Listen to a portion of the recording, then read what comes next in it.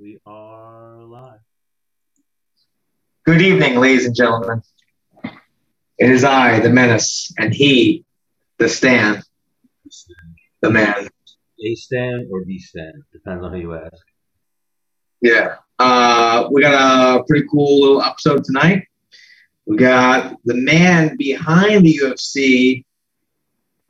How many years ago would you say? Forever. I think he was there for like 15, 20 years. Yeah, we'll get the more of the detail when we get him on here. But Burt Watson, he's the. I don't know if he came before the Zuffa era, but I know the whole Zuffa era, he was the guy up until Yes. up until very recent. Yeah. Yes. Now looking at it, I should have been on the other side of my setup. Tomato. But we should. Yeah, that's good. But yeah, episode 105, Menace and the Man. It's good to see you again, Menace. Likewise, your hair's looking pretty good. Yeah, Menace is back in the gym, I saw. For a teenage boy, your hair's looking pretty good. For a teenage boy. For me? I meant girl, yeah. I was like a teenage girl. He's here. I told you, he's very punctual. All right, so let's see what punctuality looks like. I mean, he was ready to go at like 5:30. There he is. Watson. Well,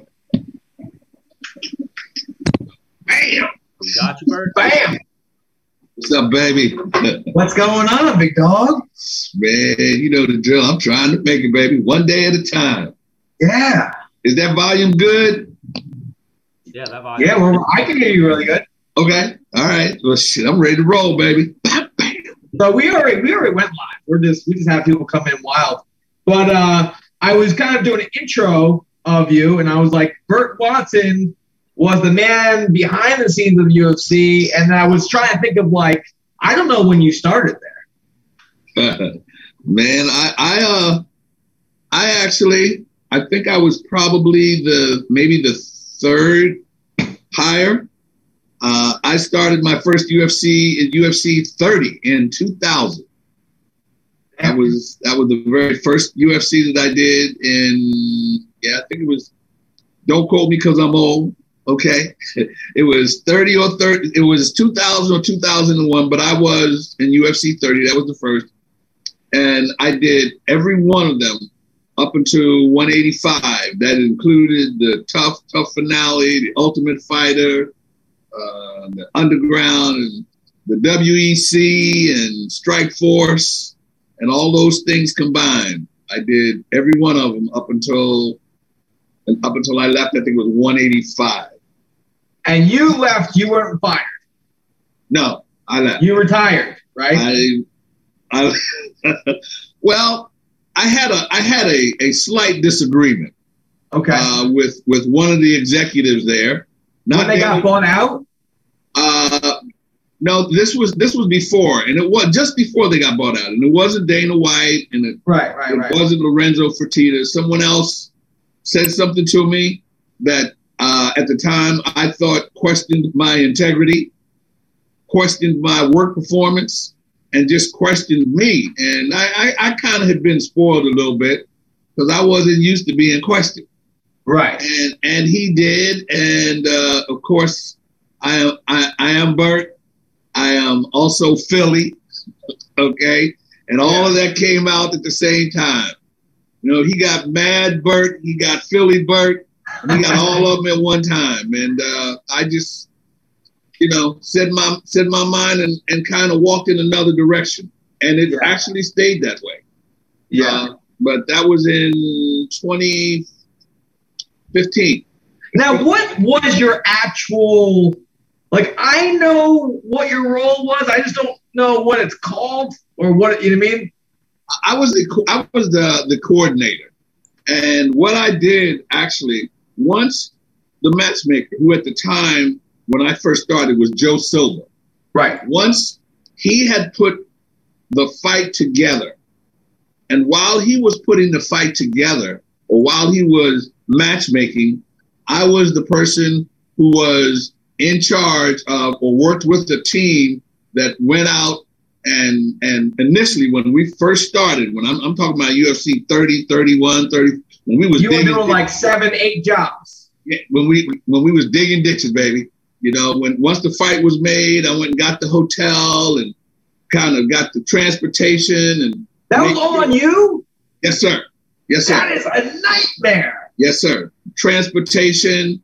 Once the flights were booked, I got all the flights. I coordinated the pickup for all the fighters. I coordinated the arrival at the airport, from the airport to the hotel. Once they got there to the hotel, I coordinated there was a group, an admin group headed by, at the time it was a young lady, her name escapes me. Then Donna Marcolini came in and Tony Barbosa, and they had hotel rooms. So I coordinated the hotel rooms with them. I set up the workout rooms for everybody. I made sure that everybody had a per diem, that they were on the list. I had to coordinate the rooming list because can't fight on the same level, right? The worst thing you needed to do was to walk out of your hotel room and walk right into the guy that you were fighting. His room was right next to yours. So I coordinated rooms to make sure guys were separated and comfortable, and that they had access to me, the office, the workout rooms. I made sure all the rooms were set up, and then I met everybody. When every fighter came in, I personally met every individual fighter. Personally. One-on-one, eye to eye, baby. And you gave each person this is what we're doing. Here's your itinerary, what you put together. Yes. Be there. Don't be late, because I will pull your ass off the card. Real. Well, you know what? I also, as you know, when you guys got in and got to the hotel, I had somebody there to pick you up. Right. I had somebody there to bring you to me. When you came to me, first thing I did was I took you on to a scale, checked your weight. So I was responsible to make sure we had scales. So I got the first set of scales.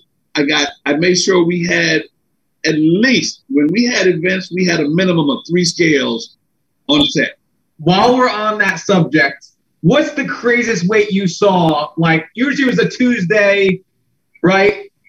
Yeah. They fly in Tuesday for a Saturday night fight. What's the craziest weight you saw where you're like, bro, what? Realizing now, I'm a guy that came from boxing.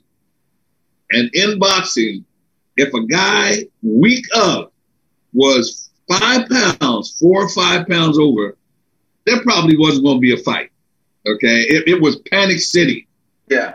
The craziest weight I ever saw was 26 pounds. Now, I'm not going to shame him, okay, and tell you who it was, but 26 pounds was the craziest weight cut I've ever seen. And again, this was my intro to MMA. I didn't know what MMA was before I was introduced to it, and I wasn't very familiar, so I had to learn it very quickly. So I didn't think it was possible, physically possible for a guy, and I've been in work with professional athletes since I'd say 1983.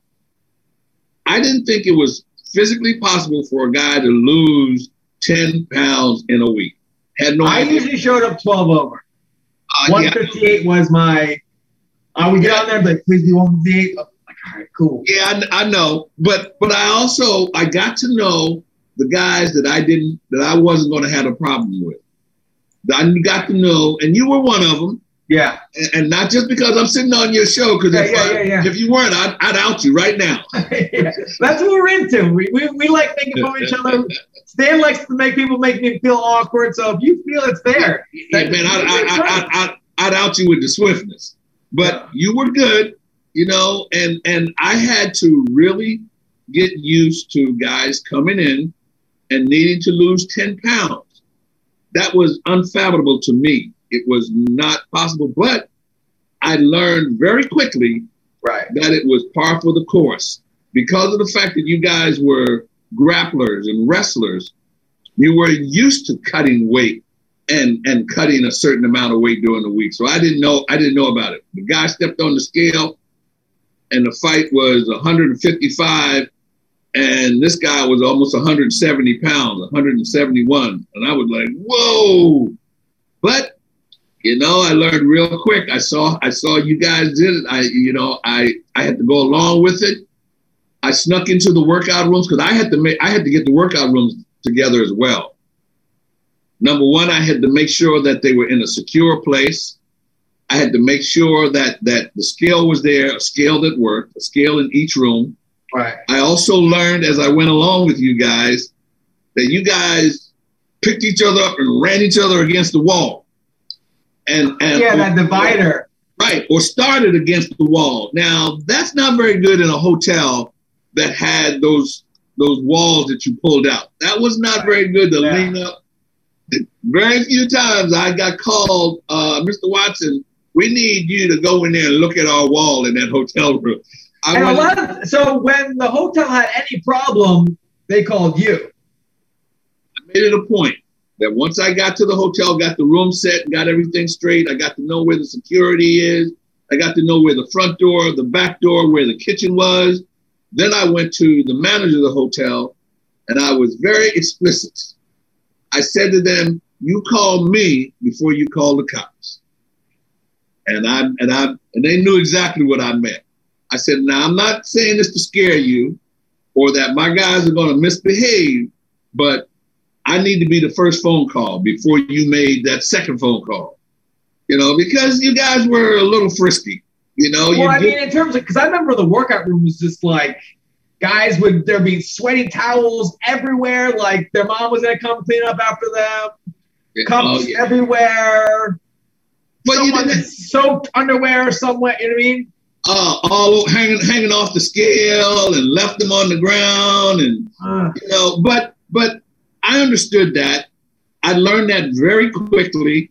And I had a group of guys that we went behind you guys. And, when you came into the workout room the next day or in between shifts, those rooms were always clean. The towels were always picked up. I always created the room and set the room up so that you guys only had a certain way to go. I got a quick question in terms of, it's regarding me in terms of doing the right things. You said you worked up to UFC 185? Yes. UFC 180, it was me versus Ricardo Lamas in Mexico City. Yes. Where Mark Hunt almost got kidnapped like twice, right? Almost 3 times. We'll get to that. But so I lost that fight, whatever. The next time I lost, which a couple years, right, Stan? Yes. What do you say, Lamas?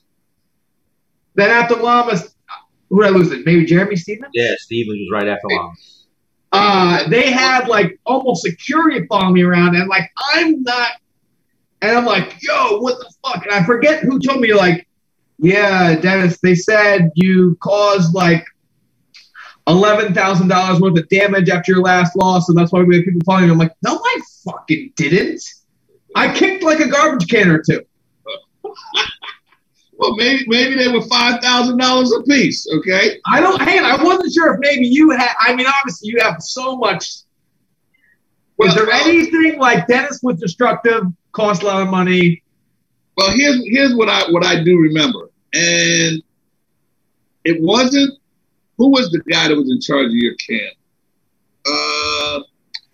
Trimble. There you go. The big guy. Trimble. I was told that after that, that you had gotten upset with somebody, and that you were tossing stuff around, and and just not being respectful. That's the way it was told to me. But then everybody, the one thing that I had to do was, I understood you guys being upset. I understood when you guys lost or when you guys won, you really lost it a little bit. You for sure. So happy or so sad. Your surroundings, they were just there. So I had to go around and tell them. That's why I always said, call me before you call the cops. I always said to them, listen, these guys. This was at the arena. Yes. Yeah. Yes. Same thing at the arena. I would tell them that these guys, if things get a little out of hand, as opposed to you trying to control it or get in the middle of it, get to me first and let me talk to them. As opposed, because this guy didn't know how, you were upset. Right. I definitely told a guy or two, like, if you don't get the fuck away from me right now, it's not going to be fucking good. Like, and I'm not, I will kill you. I probably said that for, and I'm, tearing. I got, my eyes are probably, red, and I'm, bleeding somewhere. And one of the officials was a lady, okay, who you scared. Longer hair? Yes, you scared her to Dennis death. gave her the crazy eyes. I did? Gave her the crazy eyes, probably. Yeah, but you know what? At the time, you got to realize that we were brand new. We were a brand new sport. They didn't know how to approach you guys. They didn't know how to accept you guys. They didn't know whether to be afraid, or whether somebody was going to punch them in the face or whatever. And the one guy said to me, he said, your guy there cursed one of my officials out and told him not to come in the room. So, I understood that. Now, I don't know exactly what you said to him, but I was told that you threatened them and told them that they better not come back in that room. So I wasn't leaving the room, I think. Wait, that did happen. That might have happened. Oh, no. What he's saying is definitely true. Because I'm in my locker room and they would listen. They don't know exactly what they're doing, but it was in my bubble. If I did a fucking tornado kick, I would have kicked them. Yes. Don't even. And they're I probably look like a caged animal, looking at me, just what is this guy is a complete psychopath. So it's like a car crash. You can't look away. So they're probably staring at me because I'm fucking losing my shit. I'm you guys stop, go away, leave me alone. Fucking even my corner's I'll look over here. And Yep. In the 11,000 in damage, Menace, maybe it was some therapy bills. I did. I definitely. I was hoping he would be oh, you broke this. I definitely didn't do $11,000 with him. No. Therapy. I will say this. I don't know what the number was, but they said 1,000 some whatever. Yeah, it was. It might have been a couple of hundred, maybe 500 something. But 11,000. I think it's bullshit. I think the arena knew. Hey, these guys got enough money to pay us for shit. Let's just throw a tab at them. They'll pay it. Well, it's. I had that happen to me once, and we were in Atlantic City, and it was. I forgot exactly which UFC it was, but Frank Mir was on it, and he actually was in the room working out with his father. His father was with him. And somebody threw somebody up against the wall and broke the picture. The picture came off the wall and the picture cracked down. That was the first call that I got. Then there was a situation down at the front desk where we had the check-in desk was in the lounge, the lobby of the hotel. Yeah. You had the checkout, and then right across you had a bar area, and everybody always, even though you guys weren't drinking, or anything like that, and weren't smoking, there was no smoking allowed, but you weren't drinking, but you were crowded in that bar. And some fan came over to Mark Coleman and Kevin Randleman. Wow. And said to them that shit wasn't real. I mean, of all the people to say it to, those two look the most like pro wrestlers. Oh, well, let me tell you that, and the point I'm getting to was a scuffle broke out, and they chased this guy into the bathroom. The guy ran into the bathroom and locked the stall. Well, how do you think they got in that stall? Okay, they grabbed the top of the stall and they ripped him. They ripped the stall. That was the most expensive tab that the UFC ever paid, and I think that was like they did about $5,000 or $6,000 worth of damage in that bathroom trying to get that. You know what's funny? I was going to segue to that. Bert definitely has some Phil stories. Baroni. Phil Baroni is Stan's cousin. Yeah. You know what's crazy? I just talked to Phil about. Well, I didn't talk to him. I texted him about a month and a half, 2 months ago, and he's still Phil Baroni. He has not changed. I ran into Phil because I did a little bare knuckle, and Phil was in a bare knuckle event in Wyoming. Maybe? Was it Wyoming? Somewhere in the mid, yeah, somewhere over there in the middle. I think it was somewhere in the Midwest, and somehow Phil didn't want to fight, or didn't. His opponent was changed, and they were trying to negotiate, and the negotiation didn't come out right.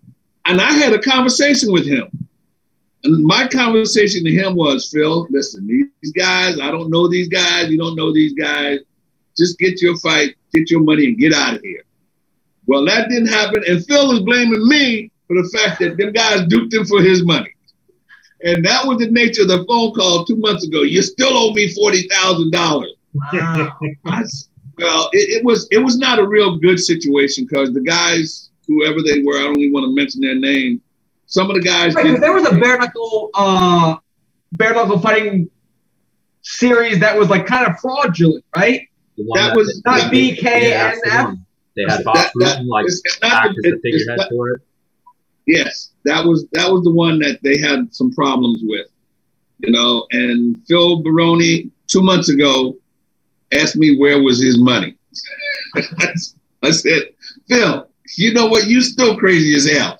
But I was on the phone, okay? I was not in front of. But Phil was no different than any other fighter that lost a fight or won a fight. Right. Or was upset, with certain things.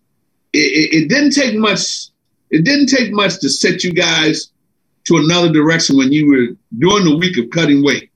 Yeah. And fight week. I got 4 people in the course of the week. I got the guy that showed up that finally got a fight, that finally either made it to the UFC and was where he thought he was needed to be. I got the guy that had to cut weight. I got the guy that either made weight or didn't make weight, and then I got the guy fight night. So that's 4 different people out of one guy in the course of a week. Yeah. And I had to adjust to every one of them. I remember when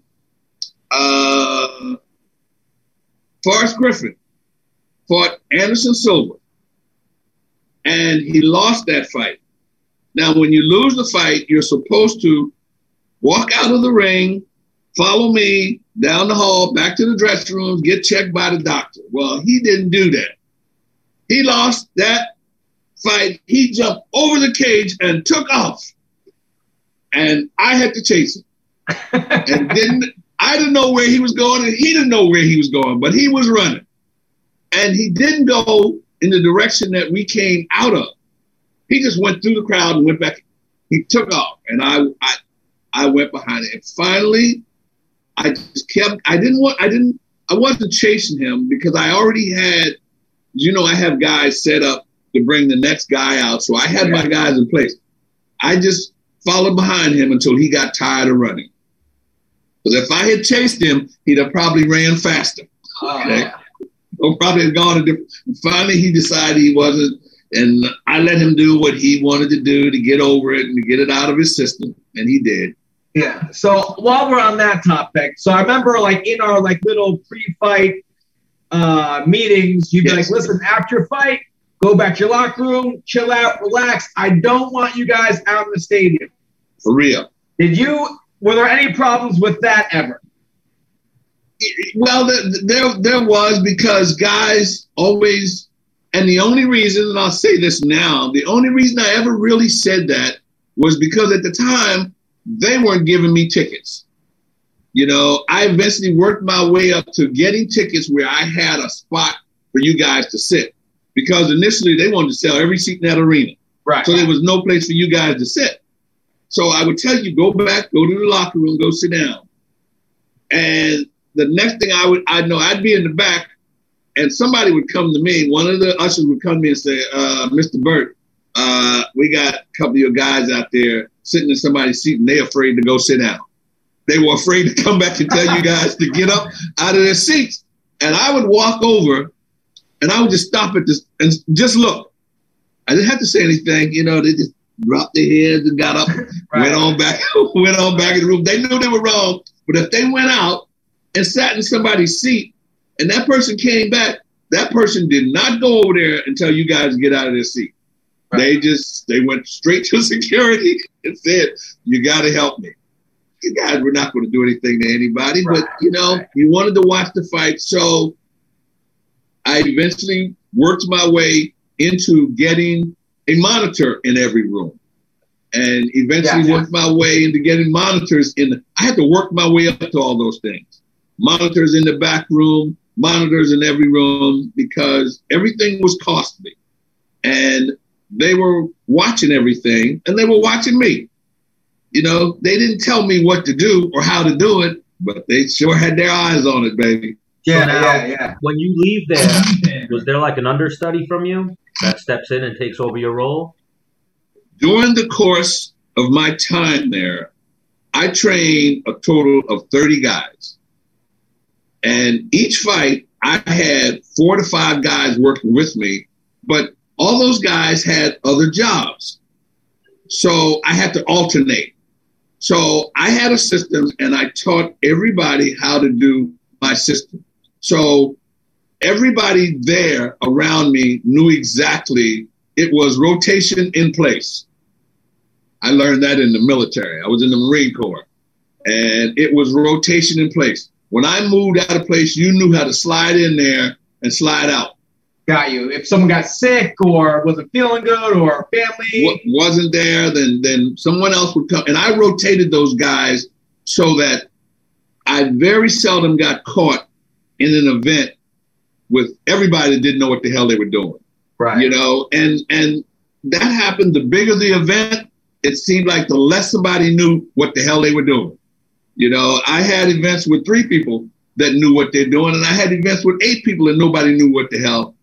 But we made it work because I as you know, I kept a tight grip on most of it, on most of you guys and what you guys were doing, because once everything else was going on, the only thing that mattered is that you guys were in the cage. Right. Not to say that they didn't care, but they figured Burt Watson had that settled, you know, so all we got to do is they had a backstage manager, and all he did was come to the main entrance, the walkout, and that was it. I had to have everybody there on time, in place, on cue, in set, and hold you guys there while they moved. Did you have anything like, so there's like a production team there that films everything? Totally. Like they were going off of what you wrote down? Well, no, they had a script, a production schedule, which was maybe anywhere from 4 to 7 pages of everything timed out. The time that they started, if there was a cue for a commercial, a cue for buffer, a cue for one of the cage girls to get in, they had that. And every fight, if we started at 4 o'clock, the first fight was in the cage no later than 4:04, no later. The next fight had to be in the cage no later than 4:28. And I memorized that. I memorized every time by name. Like Bermudez was the third fight. We started at 4 o'clock. I know Bermudez had to be in that ring by 5:15, 5:16. So I remembered and memorized. I didn't get smart till I got older, okay? I memorized your fight and your time. And I knew I knew who you fought.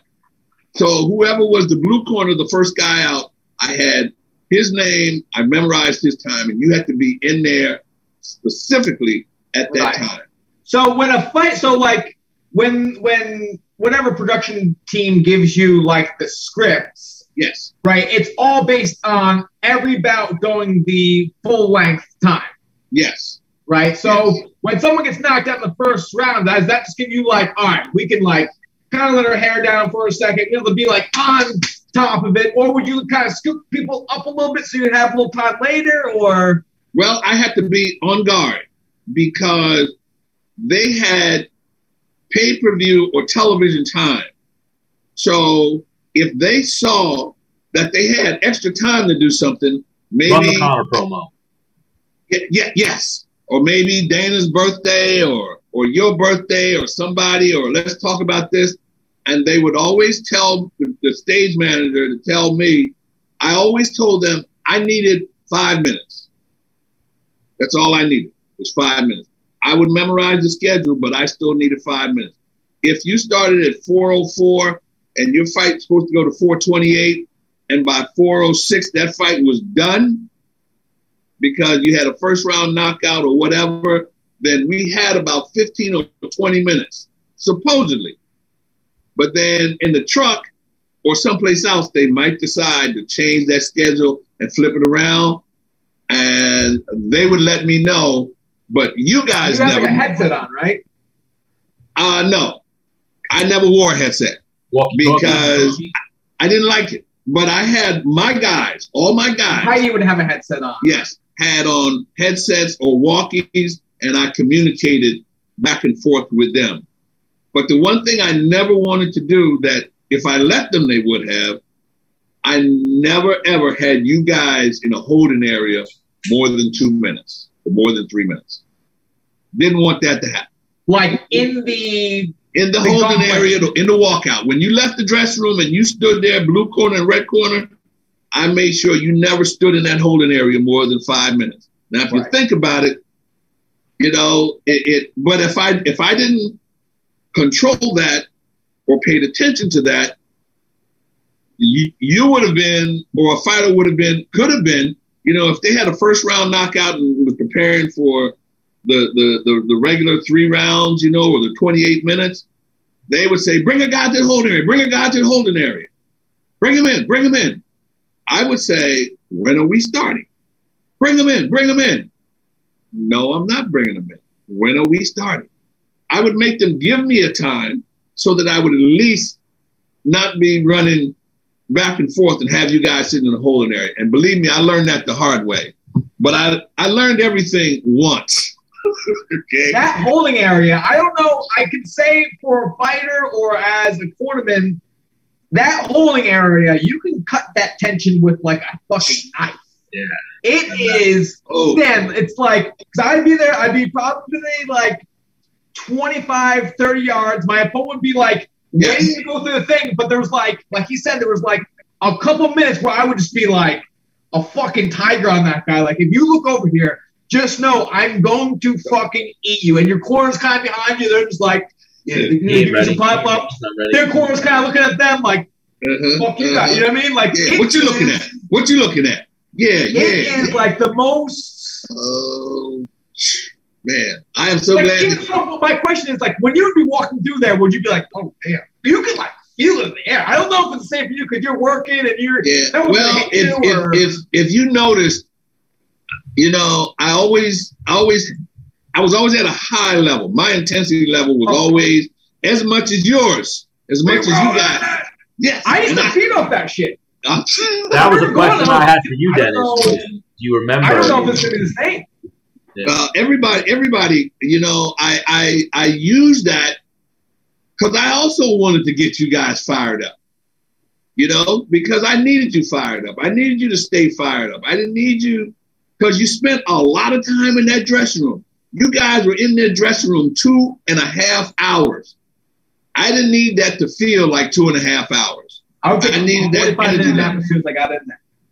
And so when you guys got in the holding area, it was probably the most intense time ever. and I would walk and look each one of you right in the eye. I would put each one of you right in front of me, right in front of me. If you're pacing back and forth, I'd pace with you because I needed me to be your focus and not everybody else around you. Right. Because like you said, you standing there and your opponent's right there, you wanted to eat him right there. In my head, Bert would come in my locker like, we rolling! Like, get that money. I'm like, he wants me to win. He's looking in the eyes. He wants me to win. I just know. I'm like, fuck this other guy. Bert's on my team. For real. Your night, your fight. Get it right, baby. Yeah. You know? But where did these slogans come from? You just over time? Just over time, I ain't but two, him and you. You know, this is what we doing while we do it, baby.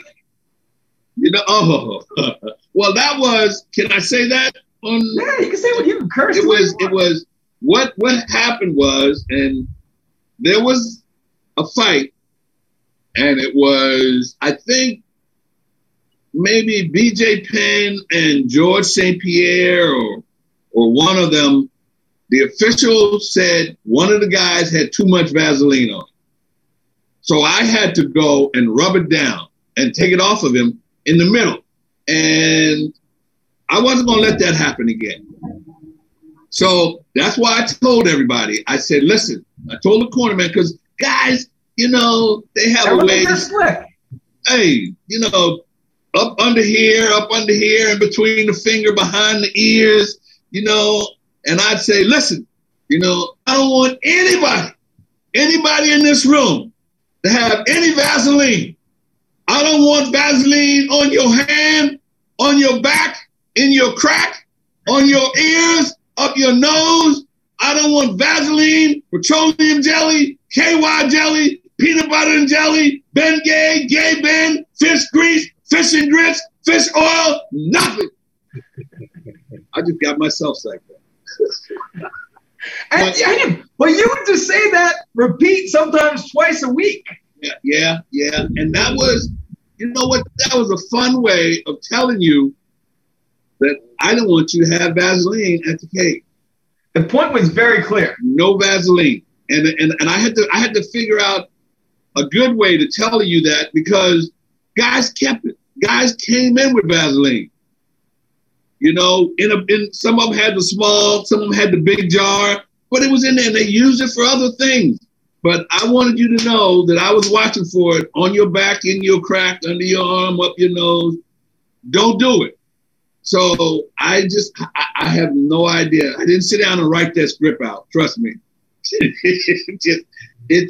It came, but you guys all knew it, and guys adhered to it. And if I saw it, sometimes I'd be walking in the holding area. That's why I had everybody together. I'd walk by, I'd look in the bucket, I'd check a guy's, his mouthpiece, check his gloves, check the other guy's gloves. I always put your gloves in my hand just to feel, because I've had guys in boxing, right? Yes, put Vaseline on gloves. I've had guys have Vaseline inside of the hand wrap, just for whatever reason. But I learned that. But I also learned a lot of that stuff since the time I was with Joe Frazier and being in the gym with Joe Frazier and all of his sons and his nephews and his daughter and Muhammad Ali's daughter and just working in different gyms. I got to see, because I actually came from the fashion industry. That's where I first started. I went to FIT. I went to school for fashion designing, and so that transition from that to MMA or boxing was. But I'm gonna tell you, when I went back from fashion to boxing, I went back to the hood, baby, because it was all gut. It was, in the gym, man, the stuff I saw in the gym and the stuff the guys used to do in the gym and the fights that the guys had, but it was a part of the culture. It was a part of the system. Right. I had to learn that these were fighters. The trainers were fighters. and that's what. But when I came from boxing to MMA, it was a total different world. Yeah. You guys in MMA, and I've said this a couple of times, and I've made a couple of boxing people around me mad, but it was a totally different. The majority of the guys, apples and oranges. They're both fighting. Oh yeah. But it was. I mean, you guys train at each other's gym. You guys use one guy for grappling, one guy for stand up, one guy for jiu-jitsu. You share gyms. Yeah. And you might share the gym with a guy you're going to fight. Yeah. That didn't happen in boxing. If you had a gym, you stayed in your gym. If your gym was on 5th Street, you didn't go on 8th Street. You stayed on 5th Street. And then when I got to MMA, I came there with that attitude that I got to really watch these guys and keep it. But when these guys, they were same workouts and very respectful. But the martial arts and wrestling, you guys taught to work with each other. You were taught to work out with each other. And the respect it was a whole different world. It was two different worlds. I came from boxing from the hood where it was, you know what? If you brought your grandma in there, she better know how to fight. I mean, for me, it's just common sense off the jump. I don't care what realm. Like, yeah, I'm going to fight this guy. I want to get paid to do it. So to do it for free out in the open and maybe get the fight canceled is just insane to me. Like, I don't think we ever talked about this, Dennis. Have you ever fought someone you trained with? No. Nope. No, and that was I have had situations where guys fought guys that they trained with. I can't remember right off the top of my head, but I always sat down and had conversations with you guys, and I always say, fighting for free hurts for nothing, and it's overrated. So you don't do that shit for free, not when you can get paid for it. But I would always sit down and talk to you guys when you came in, and I got to know the guys that worked out with each other, the guys that didn't necessarily, I won't say get along, but listen, man, I'm gonna fight this guy a year from now. I'd rather not be in the same workout room. I listen to that stuff, and that's the way I set up the workout rooms and the dressing rooms, especially the dressing room. You guys never went to a dressing room and didn't want to go in it. But if you had walked into a dressing room and there was a guy's name on there that maybe you had just fought or you're getting ready to fight, something would draw you to see that. And I got to know that during the course of the week, so that by the end of the week, when I made the dressing rooms up, I had that in mind. I had to have that in mind. And that's how I had, because very few arenas were set up for MMA. The dressing rooms were all set up for boxing, because boxing, you stand up and you hit the mitts.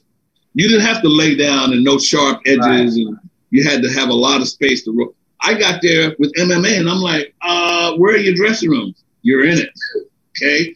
And I'm like, this is not going to work. How am I going to, But you know what? I had to make it work. I had to make it work, because when they brought me there, the one thing that Dana White or no one ever did, they always left it up to me and never questioned what I did or how I did it. Right. But when they came there, it needed to be right. And you guys, it was the same thing with you guys. I didn't need. The thing is, like, if I'm fighting you, right? If you have the same dressing room as I do, then it's fair. And we're both preparing the same area. So if one guy has this huge room, the other guy doesn't, that's where, it'd be a little weird. Yeah. Well, I made sure that it was, it worked out, or you guys didn't get to see it. And I made sure that you guys, no one knew what everyone else was going on. Because there was a period, too, Stan, you probably don't know this, where, like, the undercard would fight, and then, we'd be kind of kicked out of the locker room, so, like, the main event could come in and use those same locker rooms. Okay. Yes. Yeah. Yeah, and that was being creative with the spaces, and that was also the that was not a good situation, but the best part of that situation was it gave credence to and reason why I needed tickets for you guys to go sit down and watch. Right. I said, what am I going to do with these guys? There's not enough space. I can't have them sit in there. Because they never had less than 10 fights on a card. Right. That's 20 guys, 20 fighters. Each fighter with a minimum of 3 people. So that's, and when you guys came in and sat down in a dressing room, you spread out. One guy in MMA took up 3 spaces that they would in fighting because you guys spread it out. And you sat down, and you guys needed to roll around in that little area that you were in. So I had to get very creative with it. But I did. I made it work, and that was the last thing you needed on your head. Yeah. I always said, ain't but 2, him and you. So I didn't need you to get that on your head. The dressing rooms were too small or they were too cold. I always made sure temperature was from 63 and higher. After I would fight, there was always someone in the crowd that like, yo, come sit with me. Like there's extra, if it wasn't a sold out arena. I remember Conor versus Chad Mendez. I had to watch it from because it was sold out. There wasn't even like probably up in. No, I had to watch it from the locker room. I got you. Yeah, there wasn't even a seat to, Yeah. It was the growth of the sport was and still is phenomenal. I mean, I had never seen a thing grow as fast. And my first boxing event ever was March 8th, 1971. And Joe Frazier fought Muhammad Ali in New York. Madison Square Garden. And that was huge. But then I came to MMA, but then in between, I did De La Hoya, I did the Klitschko brothers, I did Roy Jones, I did Bernard Hopkins, I worked with Tito Trinidad, I did Tyson's last six fights. I did Tyson's last 6 fights. And I got to MMA and didn't know what it was. I'm going to tell you, man, that thing had legs from the beginning. The first, maybe from UFC 30 to UFC 35, 40 or so, it started. And it just, I remember the first big event or the one I remember because I ran my legs off was in Toronto, I think it was at the Rogers Center. It was 55,000 people or 53,000, whatever. Rounded but up. That was crazy. And I had to literally run that arena by myself.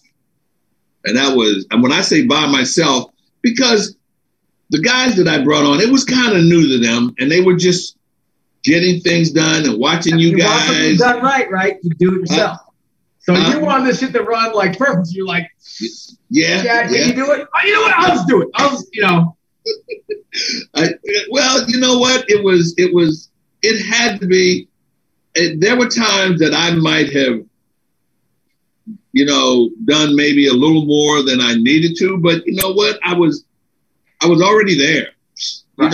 It's like, man, you're in the middle of the round. You don't stop when you don't hear the bell. They tell you to keep your hands up at all times, and you keep going at all times. You just don't, because he stopped, you figure, I'm going to walk away. Because that Joe's going to make you cry. Never, ever, ever, ever leave it to the judges. You leave it to the judges, I can guarantee you, son, they'll make you cry. But I knew that. Yes. I know. But I always said it. I always told y'all, Don't leave that shit to the I judges. tried my best to not leave it to the judges. Don't But leave hang it to on. the judges. So, Bert, so we talk about it a lot, like what guys are getting paid in the UFC and stuff like that. And Stan has this reference where he says the UFC or MMA is still in the leather helmets era of football. In terms of Would pay. you say when are the UFC players going to make NFL money, if ever? Well, there's a lot of variables in that now. In the day and age of television and television money and what promoters get out of their television contracts, it's I remember during the era in boxing when you had Mike Tyson, you had Evander Holyfield, or when you had Ray Leonard and Roberto Duran, and during those era or the De La Hoya era, you had maybe 4 boxers making 90% of the money, or 5 boxers making 90% of the money. I did a Tyson fight where Tyson maybe got $5-10 million, and there was a guy on that card that got $100 a round and fought a 4-round fight. Per round? They get paid, boxers? Well, back then. They still do that. Then they got. It's crazy. Say it again. They still do that. I'm pretty sure. Okay, I would imagine like that. If you're a feeder. Yeah. Oh yeah. Like going to Algeria. Oh yeah. They got. I remember when they got $35-50 a round. Then it went to $50. Then it went to $100 a round. And then you had the guy at the main card making $5 million. And here's a guy that fought a 4-round fight and got $400. And they might have taken some money out of that for food. Possibly. But then I came to MMA, and the money was a lot less, but it seemed like everybody was making about the same thing.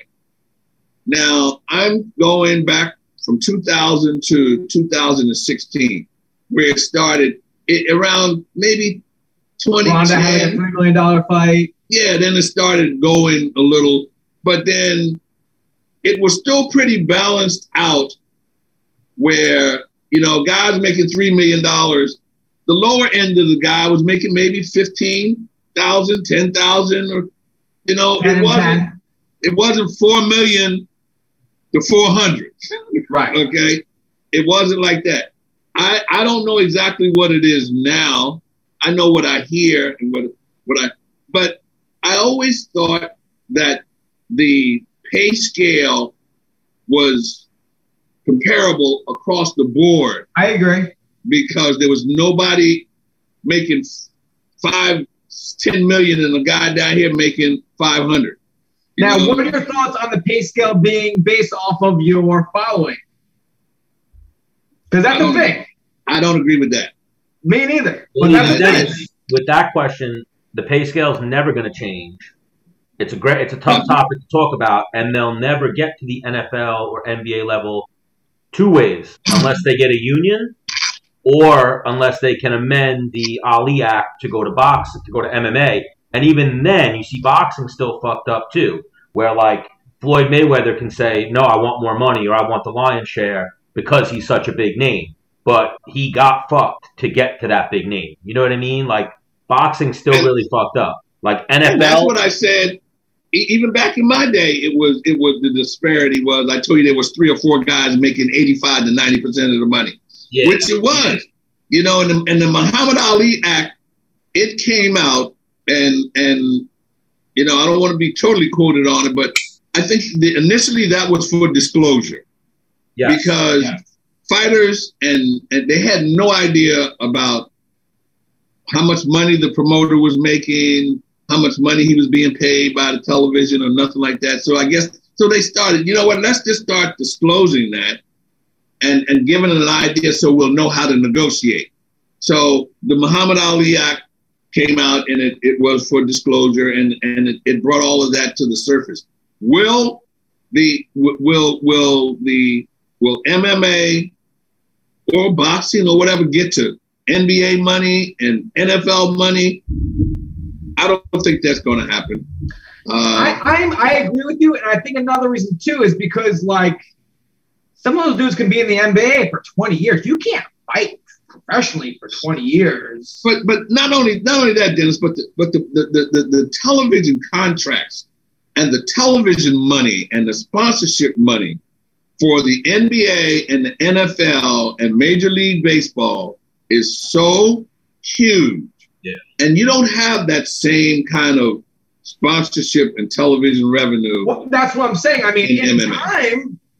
Well, a way you can look at it too is the UFC is equivalent to the size of probably one team. Like if the UFC sold for $4 billion, the Yankees are probably worth more than $4 billion. You know what I mean? One team. Yes. Yeah, one team. Yeah. One good team. Like there's probably other teams that are worth less than a billion or whatever, but one team. So think of a baseball team. They have 25 or 40 guys on their roster. That's 40 millionaires. How many guys on the UFC roster? 600. So they would need to, how many times over do they need to get over that 4 billion mark? Those guys making 40 million and 20 million and 30 million a year. And I saw just this morning, I saw what the top 5 quarterbacks were making in the NFL, and the lowest was 33 million up to 45 million a year. It started would be a union though. You guys had a union, then you guys can go, all right, that 4 billion, at least 2 billion of it's ours to split up amongst us. Or how much you guys are in and out so often. You know what I mean? They tried maybe back in 2004 or 2005. I remember a group of guys got together and was trying to put together a fighters union. Did not like that. Everyone got blackballed pretty much, yeah. That's why I didn't mention no names. Yeah. Okay. Oh, they definitely didn't. But the guys had gotten together, and there was about 4 of them that started, and they started, and it started to catch on, but you got to have consistency, you got to have leadership, and you got to have people that are determined to get the job done for something like that to succeed. Yeah. Because if you don't have that, you're not going to get to the $40 and $50 million a year. Yeah, and they take care of the champions, I'm sure. So what it would take probably is John Jones, Conor, Poirier, like some big names that they have right now being like, yeah, I'm not fighting next month. Give us this amount of money. Like it would take big names to sign on. I remember. And they'd have to be consistent with it and support. Yeah. It's not going to happen if just one guy is running, then they're going to say, oh, he just running his mouth, so let's just shut him up. Okay, we just won't give him another fight, or we just won't, but I've always been one that organizing together and working together has always been in my culture. It's always been in my head and in my brain. And but the guys have to want to do it together and not just get that paycheck and go home. I got mine, you get yours. If it stays like that, it's not gonna happen. What you should do is if you're in the UFC still after 10 fights with if you're still in the UFC after 10 fights, all right, now you're this next you're gonna be around. You know what they do, and I'm not sure if they're still doing it, but I know that they paid bonuses based on the amount of fights that you had. I mean, there was a $50,000 bonus for the winner or whatever, but there was other when they brought on Reebok, I think, or some of the other sponsorship, they started giving sponsorship money and bonuses based on the amount of fights that you had and how long you had been in the UFC. Before Reebok? This was, I don't want to get it totally wrong, but I think even now that guys are getting a certain kind of bonus that's based on the amount of fights and the amount of time they've been in the UFC. I don't know exactly That's what it is or what that's it's the called. agreement with Reebok, but now Yes. they haven't unveiled Venom, which is going to be their new apparel company. I don't know why. Yes. Not yet. I heard that. I heard that Venom was but Venom has been around for a long time, and Reebok beat them out because they didn't just come to the world of MMA or just started. They've been around. I remember They were number 3 in basketball for 20 years in my head. Yeah, for a minute. Really? Yeah. Yes. Reebok, Yes. yeah. So probably. No, Reebok, but not Venom. I'm like, Venom's got to be emptying the bank account to Not be Venom, sponsoring no. the UFC. Well, Venom just did a big contract with Walmart, so I'd imagine that's where they got that nut. If they gave the UFC something, I was about to say that somewhere along the line, they've got some partnerships somewhere to be able to take over a Reebok contract. Yeah. But, again, sometimes, and I'll say this, is that sometimes you pay for names or branding, and sometimes the name and the branding doesn't always say there's a ton of money behind it. A brand has been established. Yeah, I think this whole thing is probably total control for the UFC. They don't have to deal with Reebok, and Reebok is like a subsidiary of Adidas now, and they don't have to deal with Really? 7 or 6 people answering their thing. It's probably Dana with one phone call to the Venom guy, like, this is what I need. This is what I want. This is what we're doing. We're going to design it. It's not Reebok designing the UFC press kit. Well, I knowing Dana White like I know him, I don't think it was ever too much any other way with anybody. I don't think that even with Reebok, because there was a couple of times, and I remember when Reebok first came in and started just a little at a time. I got a couple of pairs. They just started 1 meeting, 2 meetings, then they started wanting the fighters to come to the meeting. And then the fighters started balking a little bit because they didn't want to, they didn't, why do we have to have a meeting in the middle of the week for some clothing? Right. That was their thing to me. And I was absolutely the right person to listen, but the wrong person to hear. Okay. Because I was told that this is the direction that we're going and the fighters need to be there. And whatever you need to do to put it in their schedule, it needs to be in their schedule. Yeah. You know what? I did that. And then you probably have a They bunch started of getting like a bills. little weird towards the end there. Like at least of my like if a trainer went down there and got like another pair of shoes, whatever, they would like take it off your like. Really? Your money. Yeah.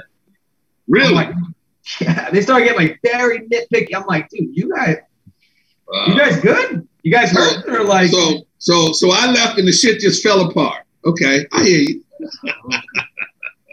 I remember being like, oh man, like my shoes are soaked from cutting weight. Like, can I get another pair of shoes to wear out? And they're like, Yeah. They hooked it up because I'm like sweetheart. They're like, well, like, don't tell anyone. But initially, they were giving that stuff away. Yeah. When that Reebok deal first started, I was a little pissed because they actually had a one of the rooms. Like if I went to an arena and I had 8 rooms to work with for dressing rooms, now I only had 7 because one room was the Reebok room, and they gave you whatever you went in there and you got until it ran out. They had a pack for everybody, but then the extra stuff they wanted everybody to wear. So anybody that went in there, not that they were just throwing stuff, but then that kind of changed a little, got a little different as time went on, and it kind of backed up a little bit. But I can guarantee you, they sold that business for $4 billion. Yeah, they made some money. Trust me. Yeah. What is Burt doing now? What's Burt Watson doing now? Are you still with CFFC? No. Well, what happened was there was an organization that came along called Alliance, and the job what Alliance, the objective was to take all of the regional promotions that they can, put them under one umbrella and, compete with the UFC for space, television, venues. So I joined Alliance, and they brought CFFC and all of that. And then in between that, they started chopping different organizations off and different managers off. So I stayed with Alliance because, number one, I was tired of traveling at the time. I was tired of traveling. I wanted to stay home. I live in Philadelphia and I wanted to stay in Philly. So I did. And eventually, when the Alliance dissolved, they put their money in somebody's wrong hands because that money disappeared. Okay? The money disappeared. So I decided at that time, I said, you know what? I'm going to do what I do, but I need to use my own name. So I started Burt Watson Promotions, and I did my first promotion in Fort Lauderdale in 2019, June, with the very first fight that I promoted that I had under Burt Watson Promotion. I did my own. And from that fight, we were 300 people shy of a sellout in that arena, which was excellent for your first fight. Yeah. And I got 4 dates from that one fight because of the success level. The first date was supposedly last year, March 13th, June 12th, September 25th, and this February 13th. But we all know COVID came along. We were on our own show as well. Yes, it just chopped everything down. So I ended up staying at home, and I couldn't travel. Couldn't get on a plane. So, because I was home, I started doing I do what you guys do. I started doing a podcast called Legends to Legends. And it's where I sit and I talk with legends such as yourself. I'm ready to come on whenever you want. Guys that are well, you owe me one now. Yep. So, with guys who have been in and out of the sport. And, I've done, I got one out now with Rampage. I did Vitor Belfort. I did Randy Couture. And that's what I'm doing now. And it's on MMA Junkie. And it's called Legends to Legend. And that's basically what I'm doing. But whatever I do from here on is under Burt Watson Promotions, because the only thing I got left, baby, is my name. And it's my night. It's my fight. I got to get it right, baby. And that's basically what I'm doing. But because of the way things are now, everybody is doing the best that they can from a location. Even all the television shows now are all being StreamYard or streamed out, So, but I'm excited about it. I'm looking to get some sponsors and put some things together, but as soon as we can get out of this house and get on the road, I got 10 good years left, baby. And I'm going to use every one of them. And yes, every one of them. You have a home here on Menace and the Man. Always. We would love to do story time with Burt. Anything you ever want to do, drop us. I love that. I love that. Dennis the Menace. Yeah. I love that. But so obviously you still watch fighting, right? Yes. Like, were you a fan of it before you got into it, or you became a fan, or? I was a fan of boxing. I was a fan of boxing, and then when I transitioned from boxing to MMA, I became a fan. And I became a fan because the guys, fighters have a fraternity. And they only let certain people in there. And you guys let me in there. And I loved it. I became an automatic fan. My grandkids are fans. I got 5 grandchildren, man. And they're all fans. My granddaughters, they all watch it. Any potential fighters, or no. My son, but he got too big. My son is 6'4", and he weighs like right now probably about 280. Maybe 300 pounds. I don't know where the hell that came from, but he's mine. Okay, I do know that. But he played football. He played football. He was pretty good. And right now he coaches. Tell you how he is now the head wrestling coach at Ridgewood High in Ridgewood, New Jersey. Okay. And my other daughter is a advisor in Patterson, New Jersey. So they're all educators and they all work in athletics. So my whole family is in and involved. And I'm sure you remember my wife. She was at every single fight, sitting in the front row and cheering. I never knew who she was cheering for, but she was rolling and knew everybody. No, because we were talking about boxing. You don't go to the same gym. So Usman versus Gilbert Burns just happened this past weekend. Yes. Well, I mean, because you know both those guys a little bit, right? Yes. That was, for me, I'm sitting there like, so I was, just because I had gotten up early Saturday, I had my kids, Yeah. And, I'm watching the fight. I'm into them, but I kind of dozed off, right? I kind of come to, and it's Gilbert and Usman walking out. I'm like, all right, I'm kind of like doing this. The fight happens. I'm up till 4:00 in the morning. Like, dude, what the fuck? Wow. That fight happening. I was just like, I think because the emotional ties and the actual fight itself, I was like, holy shit. Well, you become emotionally involved, and I've been in it long enough to see you guys develop. And I was in when you came in as a rookie and you retired doing, and that's the life I've had. And I've seen the guys. So, my love for the sport, it just grows and it keeps going. And I see these guys fighting and the hype they get for the fight. And I usually, I can tell and I know, let me tell you something.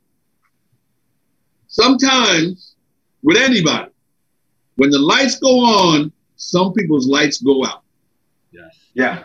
They can get dim, but they shouldn't go out. Sometimes you got to fight where a guy, Conor McGregor, is used to them lights being on. And he did it real quick. They'll never go out. Somebody else that's fighting him or anybody of that level could get in there and those lights go out real quick. Okay. Because the lights are so bright. And that has a real effect.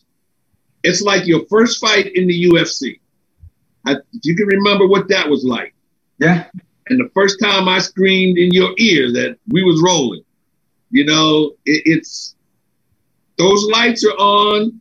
Your lights got to stay on. But sometimes the lights go on and some people's lights go on.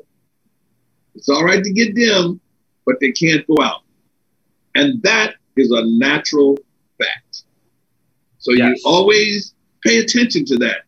And a lot of people don't pay attention to it. And, they call fights one way or another, but there's a lot to say for a guy fighting in the UFC or Bellator or PFL, or LFA. There's a lot to fighting.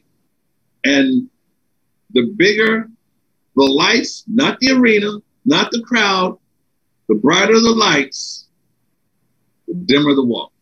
Bert, when's the book coming out? I'm working on it. I mean, he's seen it all.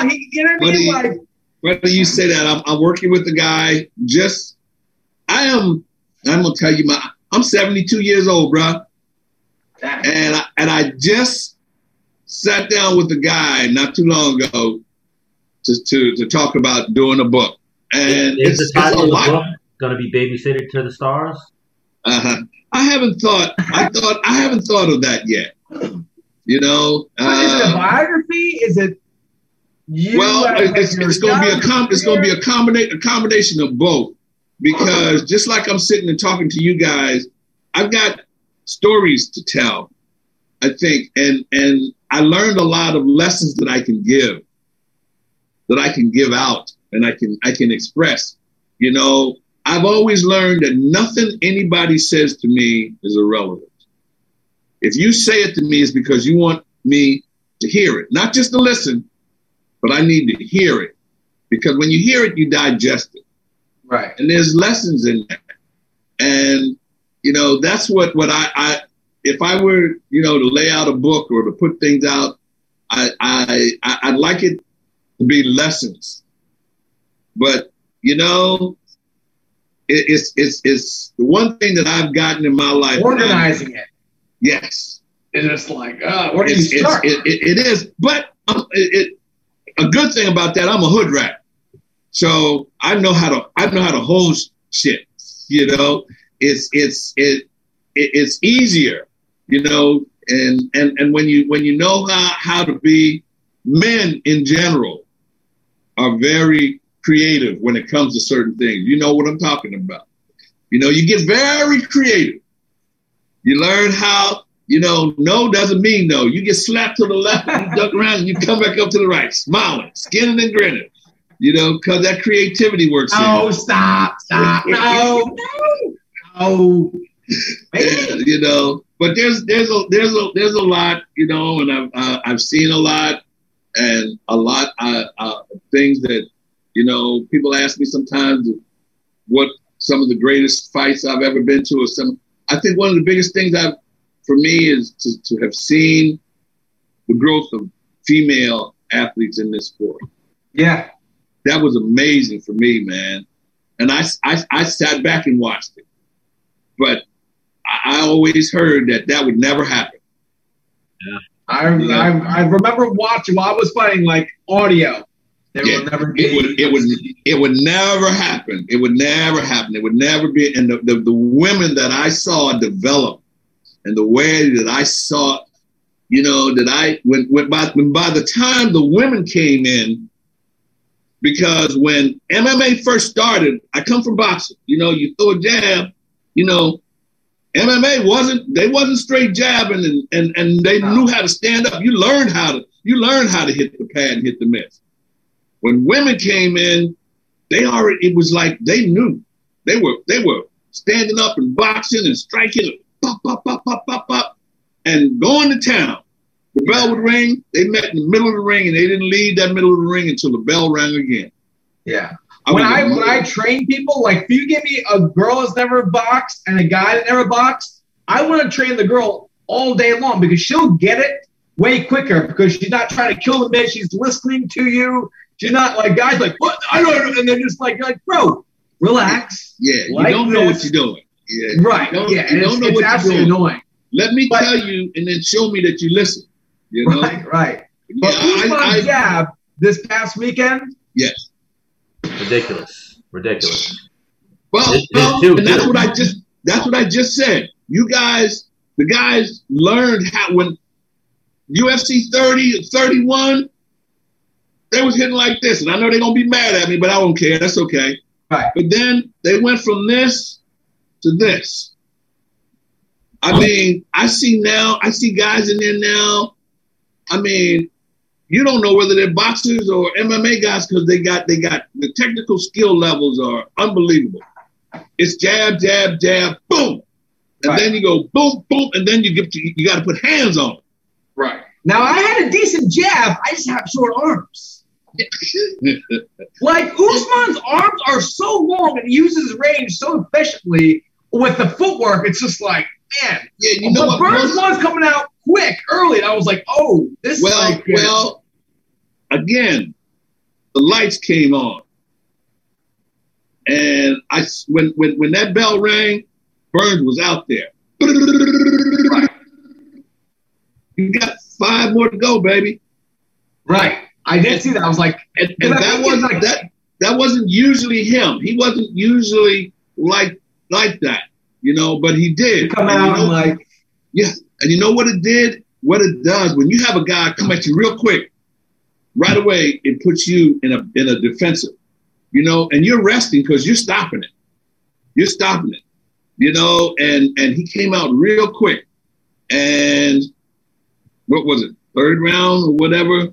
3rd round, yeah, was Usman said that's how the sparring used to go. Gilbert would come with these wild hooks, sometimes catch him, but for the most part, he said he would just be sticking Gilbert with those long jabs and those straights, and Gilbert's a little bit more wild. Yeah.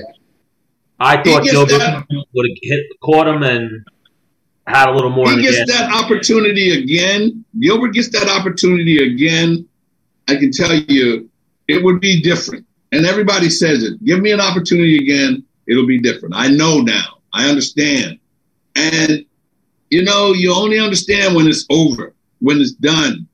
Usman, I was amazed, you know. I mean, some guys, you know, you jab and you keep that out there. You can't jab and keep this out there. You gotta keep going, man. You gotta keep this back.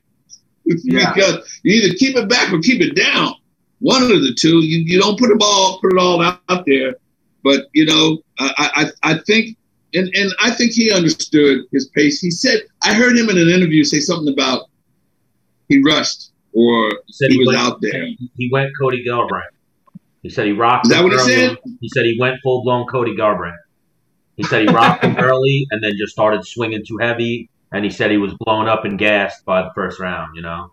Well, I remember it was like a quarter of the way in the second round, he like stopped for a second, and he was like, and I was like, oh shit, I think he's processing. Like, I'm kind of tired now. Yeah, and then after, I know the moment you're talking, and then he threw that lazy jab out there, and Usman went, "Oh, here's the two, right over the top, boom." Yeah, and that's called to take it with you, because you throw that jab and somebody say, "Yeah, take this with you." Take this back. Yep. Yeah. Brian Stann and Vitor Belfort, and maybe a little bit of Vanderlei. I think the quickest hands that I've seen in hand speed. Brian Stann up there?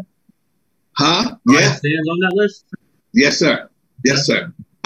Because when I say hand speed, you know, guys, you need that hand speed when somebody's coming in at you. When somebody, the jab is not always speed. It's reach and distance and connecting. And once you hit a guy with a jab, you can almost keep it out there because you got that range. You got it.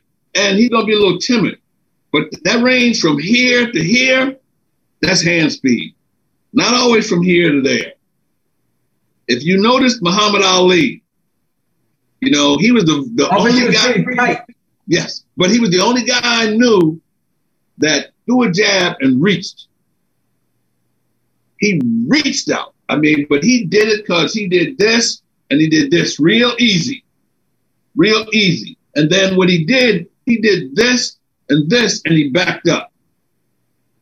You know, he shuffled back a little bit and had his hands up. But I put Brian's, there was one fight, I forgot who he had, that backed him up against the rope, against the cage. And I think I counted 90 punches that Brian Stann. I can't remember who it was, whether it was Lieben or Vanderlei or. I know Brian Stann and Vanderlei had a fight of the year where they sat in front of each other and just went punch for punch. Okay. Maybe that was it. Who'd you say, and Vitor? What's up? Who'd you say, Menace? It's Vanderlei versus. They had a fight of the year, yes. Right. They stole it from me and Matt Grice. Maybe Alessio Sakara. The Alessio Sakara fight, I remember, was like a crazy. And then him versus Chris Lieben was one of those too, where he just threw it on. That's what it was, Lieben.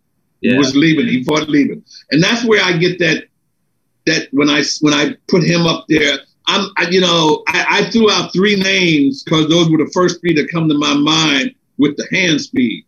You know, that really used it. And Vitor, I mean, I just punched the camera and came back right. You can't see it.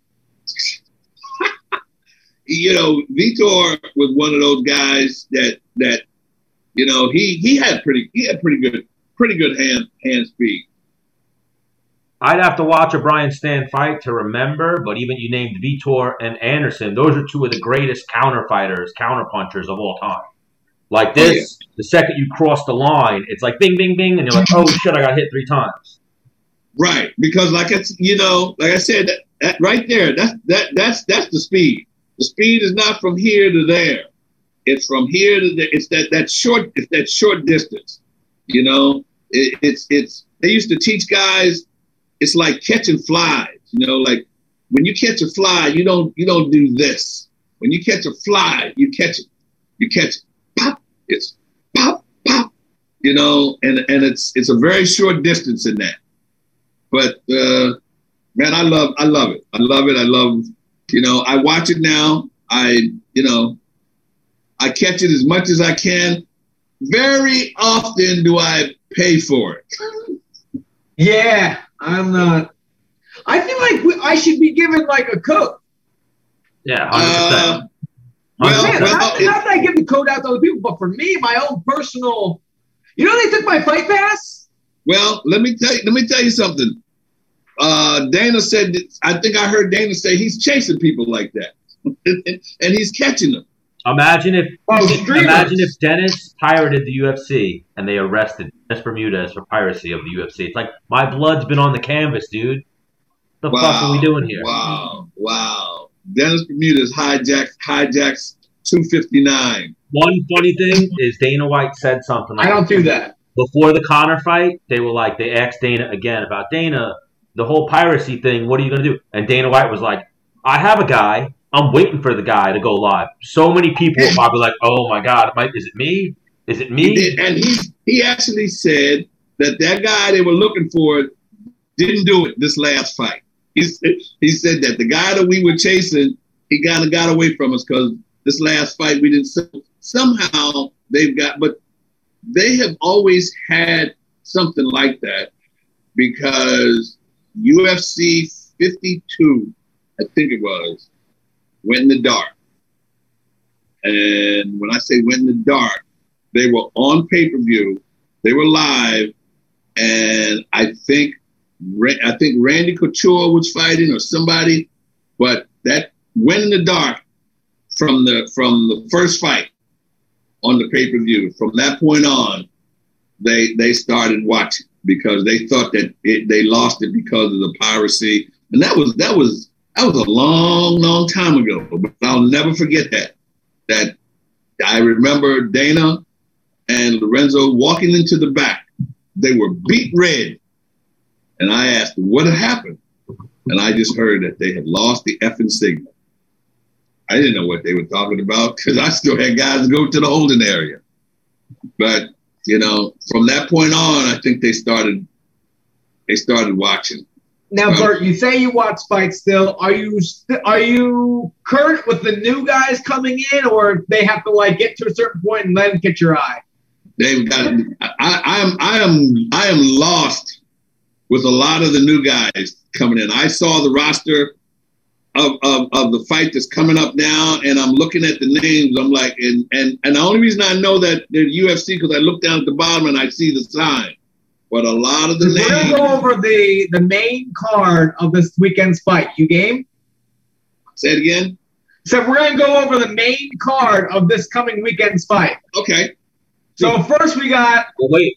First, we got to go undercard. Just a couple fights. We got our homeboy Chaz Skelly fighting. Oh, love Chaz Skelly. Now, Who do you got? And I'd have to go with Chaz because I know Chaz. When I say I know him, I usually go with the guys I know. Okay, right. I usually go with the guys I know. So I'll take Chaz on that one. Here's what we do here, Bert. There's actually some good ones on this other card. Yeah, there's some real good. We go with the guys who have been on the show. So if you've been on the show, we got you. We don't care who you fight. We got you. We got you. Your night, your fight. We gonna get it right. He's fighting Jamal Members, someone that he said he trained with before. So that should be an interesting one. Okay. We got Eddie Wineland's on the underdog. Chaz is the underdog, though. And who's Eddie Wineland fighting? Eddie Wineland is fighting John Castaneda, a newcomer. Eddie Wineland. And Eddie is the underdog there, too. Does he have the mustache still? I believe so. This guy's only has one fight in the UFC. He's 0-1. So they're giving Eddie Wineland a newcomer to maybe pick up a win. Well, yeah. He shouldn't lose that one. We got Drakkar Klose versus Luis Pena. That's a pretty good matchup. I got Klose all day. Yeah. Klose takes that one. Okay. Our boy Jared Gordon versus Danny Chavez. We're going to go Jared Gordon all day. Gordon, flash! all day. I had him. When I say I had him, I worked with him before he went to the UFC. Okay, yes. CFFC, right? You were there at that point? Yes. Yes, we love Jared here at Menace and the Man. Andre Arlovsky is fighting on this card as well. Who is he fighting? Tom Aspinall. Hang on, I saw this guy. This guy has like crisp boxing. Like somebody threw like a lazy like jab. He went boom, like 1-2. I was like, oh. Yeah. How many fights has Arlovsky won in the last 4 fights? This guy's 2-0 in the UFC with 2 quick stoppages, 2 first-round stoppages. Arlovsky, I think, might be coming off a win. Arlovsky is coming off 2 wins. He beat Felipe Lins, and Tanner Boser. Okay. I might be going Arlovsky now. And this guy's a puncher? This guy's tough, so they're both gonna stand on a pocket and probably swing at each other. Arlovsky is the underdog in this fight, plus 200. Okay, I'm gonna have to go with that one. I mean, I'm going with I go off of, there's 3 ways to pick a fight: who you want to win, who you think's gonna win, and then where would you put your money? Okay, I'll buy that. Now, let me tell you this. There is 15 ways to win a fight. Count them. There's about 15 different ways to win a fight. Okay? And the first one is conditioning. Yeah. Okay? You got a guy get past that first round, anything could happen. Everything is, oh my God. When I see someone gas, or like any of the guys I work with, like, conditioning is the only thing you have complete control over going into a fight. I'll agree with that. Your conditioning. I will totally agree with that. Because, again, the beginning of that is when the lights go on, some people's lights go out. Yeah. Never forget that. So this could be the fight Arlovsky gets old. He is fighting a young guy, but he's one of those people I never want to pick against, Arlovsky. Yeah. Well, he's one thing about Arlovsky that I've always noticed, he's always been in pretty good condition. His conditioning has always been good, and he's never really had a problem with weight. He's 42 going into this one. The guy he's fighting is 27. So Arlovsky is 42? 42 and still doing it. This will be his 50th fight, 50th pro fight. So I want Arlovsky to win. Okay. I think Tom Aspinall is gonna win. But I mean, plus 200. Arlovsky just has to hit it one time. Yeah. He's got that kind of power. Aspinall is 2-0 in the UFC. Yeah, he's 9-2 overall. His 2 losses were a couple of years ago, so surging, if you will. This is probably the fight for the number 15 spot in the rankings. I don't know if Arlovsky's in the rankings right now, but Tapology has him at number 16. Okay, let's give it to Arlovsky. Let's let him get it, Stan. We got Nuosadrine Imavov versus Phil Hawes. I gotta go with my buddy Phil. I've been with him a little bit down in Florida. Yeah, I know Phil, so I'd go with Phil. The guy he's fighting looks tough, but I've always heard amazing things about Phil Hawes. I know he was at Jackson Wink one time, or for a time he was like John Jones's secret. John Jones used to say, like, "Oh, I have this guy." Yeah. He fell short on the Contender Series, though, correct? Yes, he lost. I think Julian Marquez, who just won that that fight this past weekend. You saw that, Menace? Yes. I think he hit he was getting his butt kicked, and then got the Anaconda, Darcy, right? Yeah, 30 seconds left. Standing. Yeah. So we got Alexei Olenek versus Chris Daukaus. You know Daukaus, right? Daukaus, yes. I know him and his brother. Yes, Daukaus is good. I think I'm going to go with Daukaus. Was he like a Dutch kickboxer? Yes. I'd be totally surprised if he loses that. He's from New Jersey, but he fights like a Dutch kickboxer. He has very good hands, Daukaus. From New Jersey. Because Olnick's thing is if he gets you on the ground, right? Olnick's a bear on the ground, yeah. I was going to say, he gets you, he smothers you. and that's where Dawkins is not good.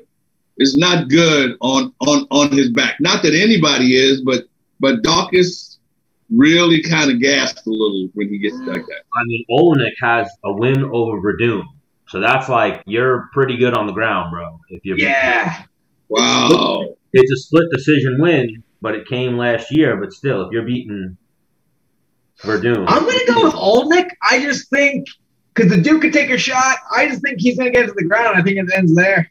I'm going to root for Dawkins because he's from the Northeast. I was going to say I'm going to take Dawkins because he's my man. Derek Minner. And if I'm betting, I like Olenek too. Derek Minner, Charles Rosa. We're going Charles Rosa. We've had Charles Rosa on the show. Rosa. Yeah. He's the favorite, almost by 2, right? He's Charles Rosa. Rosa's the favorite? I think he is. Yeah, I like that. A negative 190. Okay. And Minor is a plus 150. Rosa's a good chef, so we'll have to go with Rosa on that one.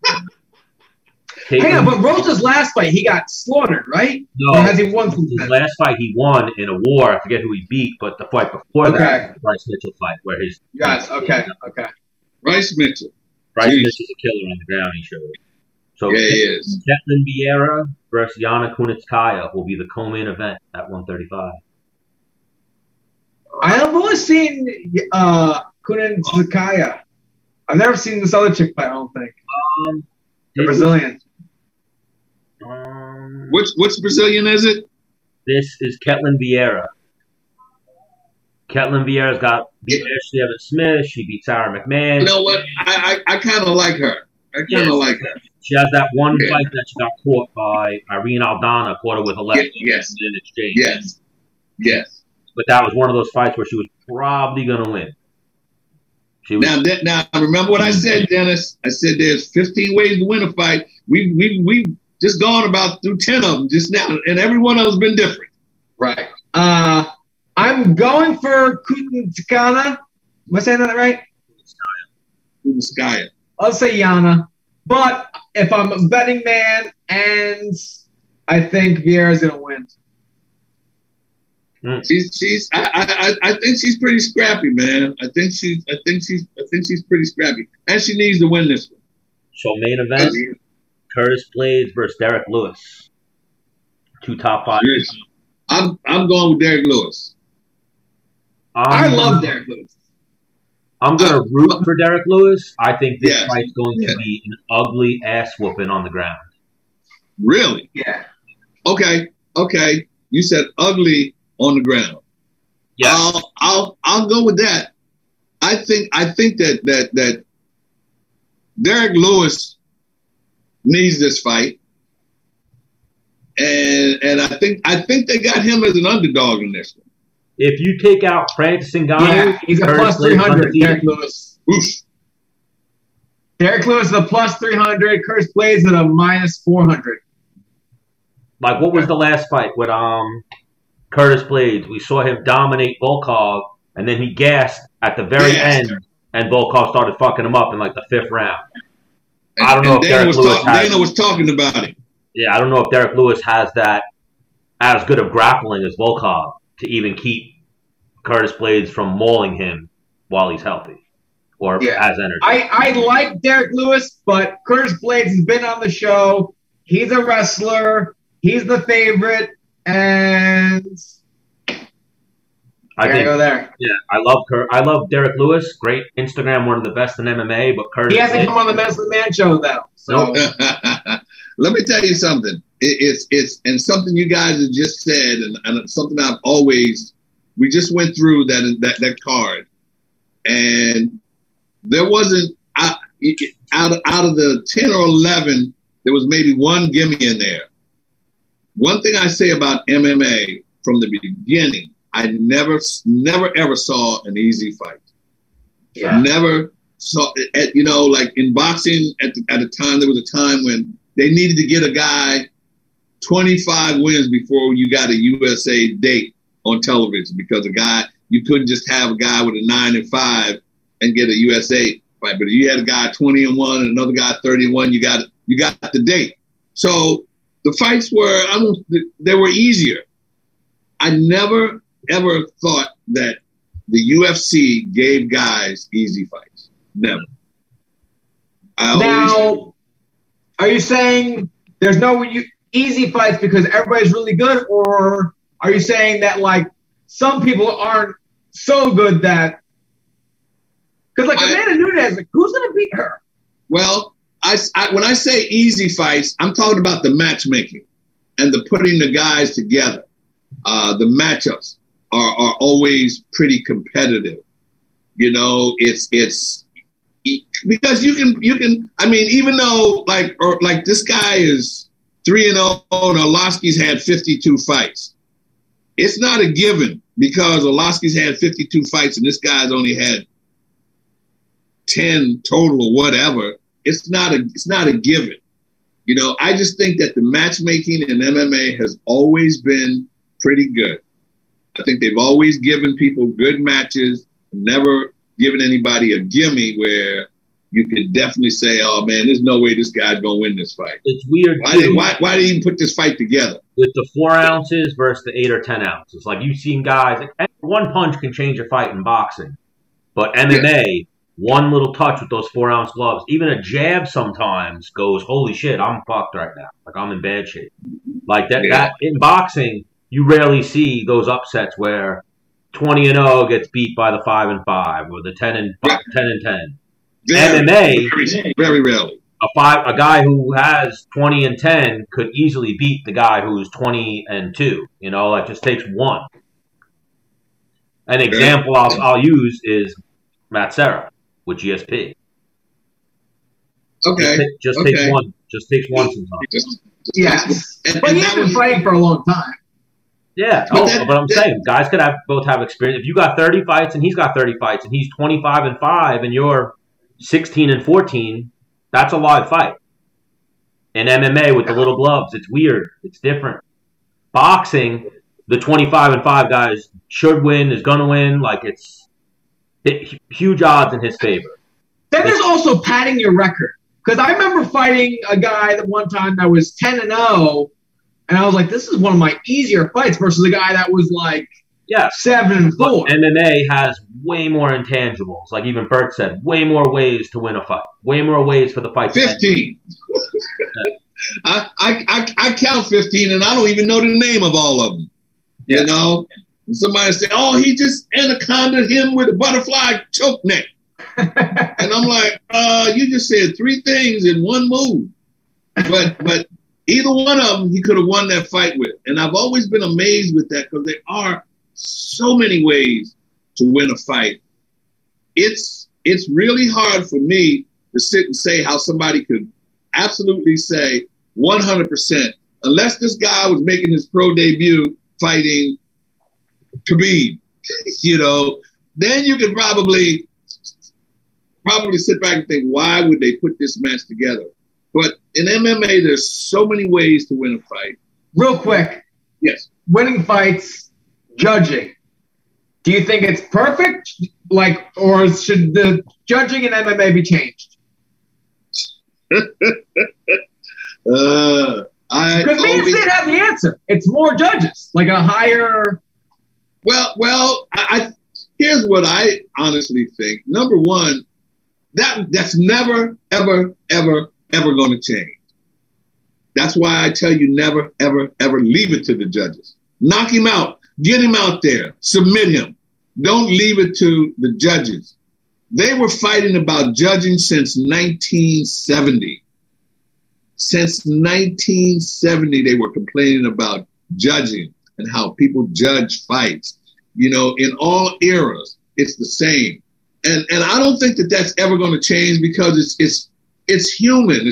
They even went to a point in one Olympics where they were using Stan. I think they had the automated judging or something in one of the Olympics. Didn't they have that? Yes. With, you know, they were trying to test that out. Let's see if this works.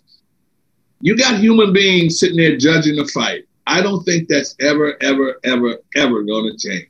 No, what I'm saying, there's 3 judges right now. They have a bigger opinion. MMA could maybe be the forefront in changing the scoring system, but realistically, boxing's been around and in the main spotlight for over 100 years, and scoring is still the same as it always was, and it always kind of sucked. It always can be skewed.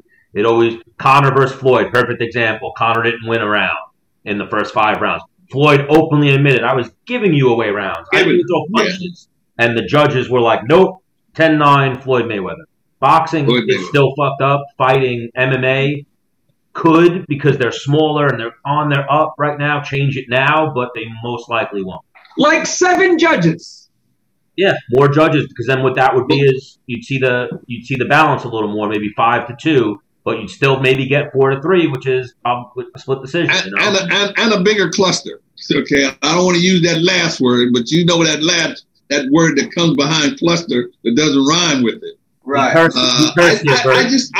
just think that's a part of the sport, of any sport, judging and refereeing. It's human error. You got human beings doing it, and you got human opinion. That's why more judges to take up other people's errors. But Dana said it really well. Why the open scoring would suck is that suspense that we've had in fighting for my whole life in 100 years, where a fight's really close. They go to the scorecards. They read out 114, 115 for this guy, 116, 112 for this guy, 116, 112, and the winner by split decision. Like if we did open scoring, we would lose that moment where they fucking have those like both guys. But you can still have 7 judges. Yeah, so and you know how many decisions judges have, the unanimous decision, the open decision. I mean, it's just too many. It's just too much of a cluster. I think the 3 that they got now is pretty good. I think maybe if they train them and give them few more fights and have more consistency in the judging, I think would probably help it a little bit. One thing what would it take for me and Stan to become a judge? Here's the thing, though. If you have former fighters become judges, would they know better? Yes, but the bias would also come in. Oh, because it's such a small fraternity. Oh, so he knows that guy. I trained with that guy back when I was in that state, and blah blah blah blah. I'm already leaning towards this guy before the fight starts. So you're probably only going to watch and judge what he lands, unless the other guy. I don't know exactly. I don't know exactly how many fights, but judges are not trained in terms of classes and times. A guy gets familiar with the commission, and I don't know what it is today. I can't speak for 2020 or 2021, but I know that beforehand, if a guy went to a commission and said, I wanted to be a judge, they would have him go to a couple amateur fights and then go to a couple pro fights, and then they give his guy his license, and they would let him work a couple of rounds, and he's a judge or a referee. And it's not something that you have to work on for 5 years or 6 years or 7 years or anything like that. But then the majority of the judges and referees I know have been around a long time. There are guys that are still reffing it. Well, not the refs. Most of the refs are gone. But I look at fights in Las Vegas, and the judges that are there, out of 10 of them, I know all 10 of them because they've been around a long time and still don't get it. They've been boxing judges, then MMA judges, and yes. And the crazy thing is too, they're all probably someone's cousin or someone's neighbor or something, and that's how they got the job for the commission. They're not qualified. They need to raise the qualifications. I would agree. I would agree that they need to put a legitimate program together that has some consistency to it, and the same consistency that you have with the state athletic commissions. That's how they need to organize their judges and their referees. They need Burt Watson on the job is what it is. They need Burt Watson to set this thing up. I'll tell you one thing. That's one thing that I wouldn't want to do is judging. I think I'd be a little too critical. Yeah, that's what I'm saying. You'd have a little bit of. That's what you need. You'd have that bias a little bit. Okay, I'll buy that. I'll buy that with the knowledge. Yeah, with the knowledge of it. But so here, Bert, where can people find the new podcast? Hey, man, I love social media.